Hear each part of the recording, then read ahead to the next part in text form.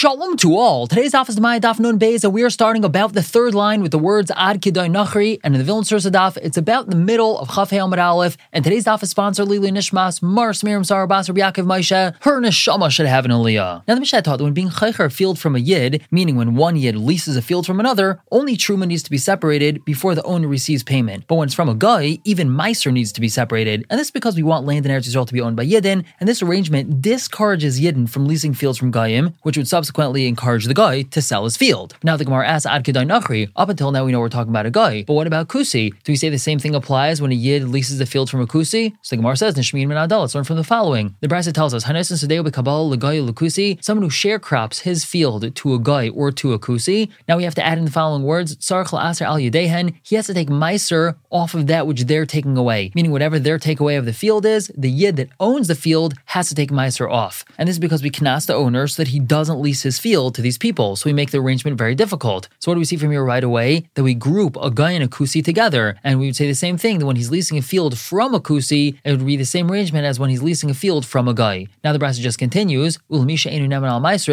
sharecropping his field to a yid who's not trusted to take off meiser, so then we're going to differentiate. If he started leasing the field to this yid before the crop reached the stage where it's called onas hamaisris, where it'd be chayv in meiser, so then the yid who's the owner doesn't have to take meiser off for the portion that the yid who's the leaser is receiving because he gave him the field before it was chayv in meiser. However,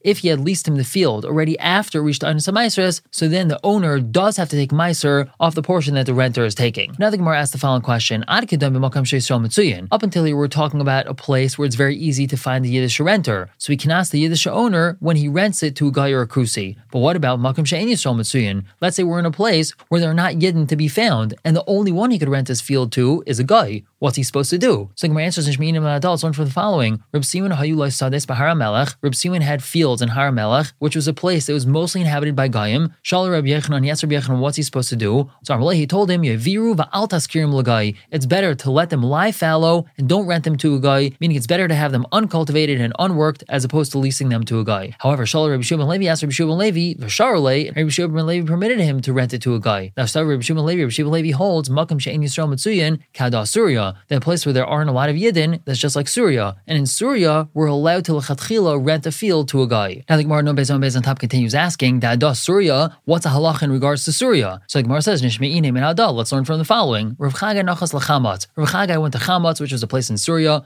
Asan sha'alton lei ilain the Bar Ashtor. The family of Bar Ashtor came to ask him the following question: Begin to las Yisrael shchichin, since there aren't a lot of Yidden over here in Chamatz, va'nan megurn la'amim, and we rent our fields to Gayim, tzrichan la'asra nan al yideihain. Do we have to take meiser off for their portion? Like if a field is rented to a guy in Eretz Yisrael? So Shalach Sha'al Reb Zeira. He sent this as a question to Reb Zeira. Sha'al Reb Zeira Reb Imi. Reb Zeira asked Reb Imi this question. Amalei, he told him, Ein etzarch la'asar al yedehen. They do not have to take meiser off of the guy's portion. And Minoat Shama, from here we learn, Lahaskir Reb Yaisi. Then in regards to renting a field to a guy in Surya, we pass him like Reb Yaisi. There's a machlokes Reb Yaisi and Meir, whether or not L'chatchila we're allowed to rent a field to a guy in Surya. And clearly we see that we're passing like Reb Yaisi, that we're allowed to rent a field to a guy, and we see that from the fact that we don't have to take meiser off of their portion. Because if we did have to take meiser off their portion, that would mean that we're not allowed to rent a field to the guy, just like we paskin about a field being rented to a guy in Eretz Yisrael. And the Gemara continues, and also from here we see this, Da'amar of Chanina Brid Rabavo,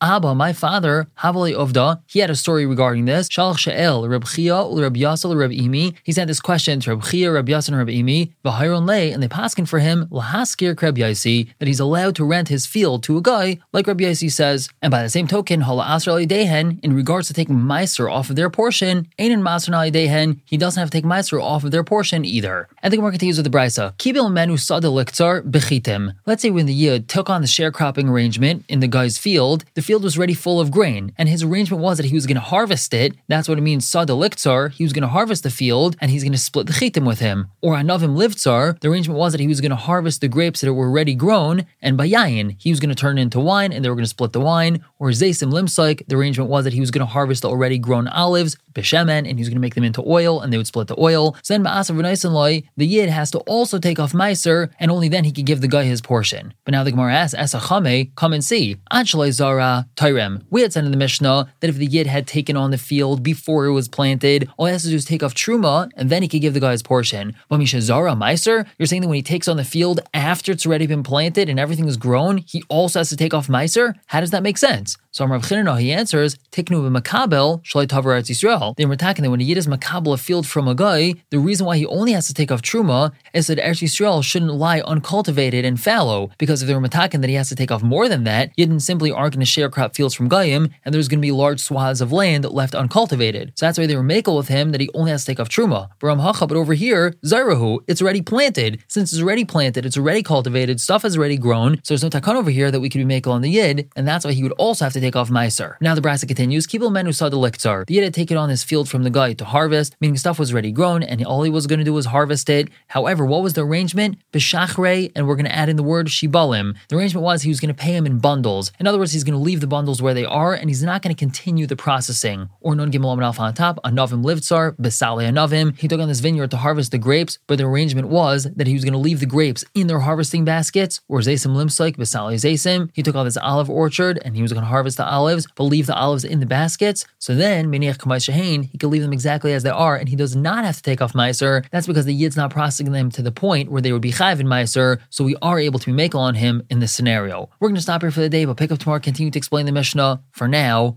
everyone should have a wonderful day.